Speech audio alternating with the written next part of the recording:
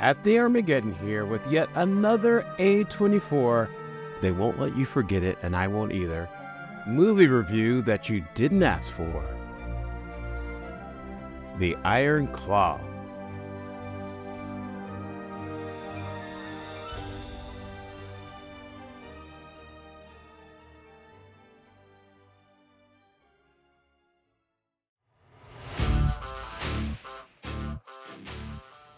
When I first heard that they would be doing a movie about the wrestling famous Von Erich family, I assumed it would be a dark comedy because, well, wrestling. The greater public has never and really still doesn't acknowledge or respect the spectacle that is professional wrestling. When it comes across the average person's attention, it is mostly met with a dismissive tone and a bit of an eye roll. But quite like the world finally discovering in the late aughts that there was more to comic book stories than larger-than-life characters in a battle for good and evil dressed in spandex, in the past decade, the real side of wrestling, the stories behind the ring, have been getting their due. And boy, it's something. The Iron Claw is a very grounded drama about a family that happens to be deeply intertwined with wrestling. I say it that way because everything that happens on screen, both in and out of the ring, comes from a place of understanding humanity. There is no over-the-top showmanship or selling some bombastic idea one might have about wrestlers and wrestling. Instead, it is a tragic tale about a father's drive that very well may have driven his family to their tragic end. It was not even close to the dark comedy I had assumed it would be. In some ways, the movie was so grounded, it didn't actually show just how big and local famous the Von Erich family was.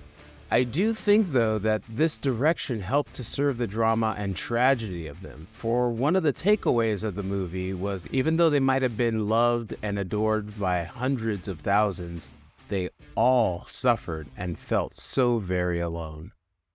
Quite like my mini tirade about the historical accuracy of Napoleon, it's pretty much an understood fact that almost any dramatization of real-life persons or events won't be a bullet point for bullet point and blow for blow retelling of facts. The job of movies like this is to find a thread of a story, pull that out, then relate a number of events based on fact to dramatize them for the audience. So, those in the know will be able to point out discrepancies or timing, additions, and omissions. But to me, those things don't matter so much. And to get too wrapped up in the weeds about it misses the point and really just ends up being an exercise in you, low-key showing that you know the real story, and okay, here's a pat on the head and a cookie. But also, as usual, let me be a hypocrite and say WTF was up with the casting of Ric Flair. Come on, guys. That was not Ric Flair. We all know who Ric Flair is. Even civilians know who Ric Flair is. I mean, come on. I really only bring him up because, for the most part, the rest of the movie was impeccably cast. Besides the absolute whiff on Ric Flair, I did think Zac Efron wasn't quite Kevin Von Erich to me, and might have been better as Kerry, while the Beast himself, Jeremy Allen White, while an absolutely fantastic Kerry Von Erich, might have at least more physically fit Kevin. The rest of the family to me was dead-on accurate, which made Flair's depiction all the more puzzling.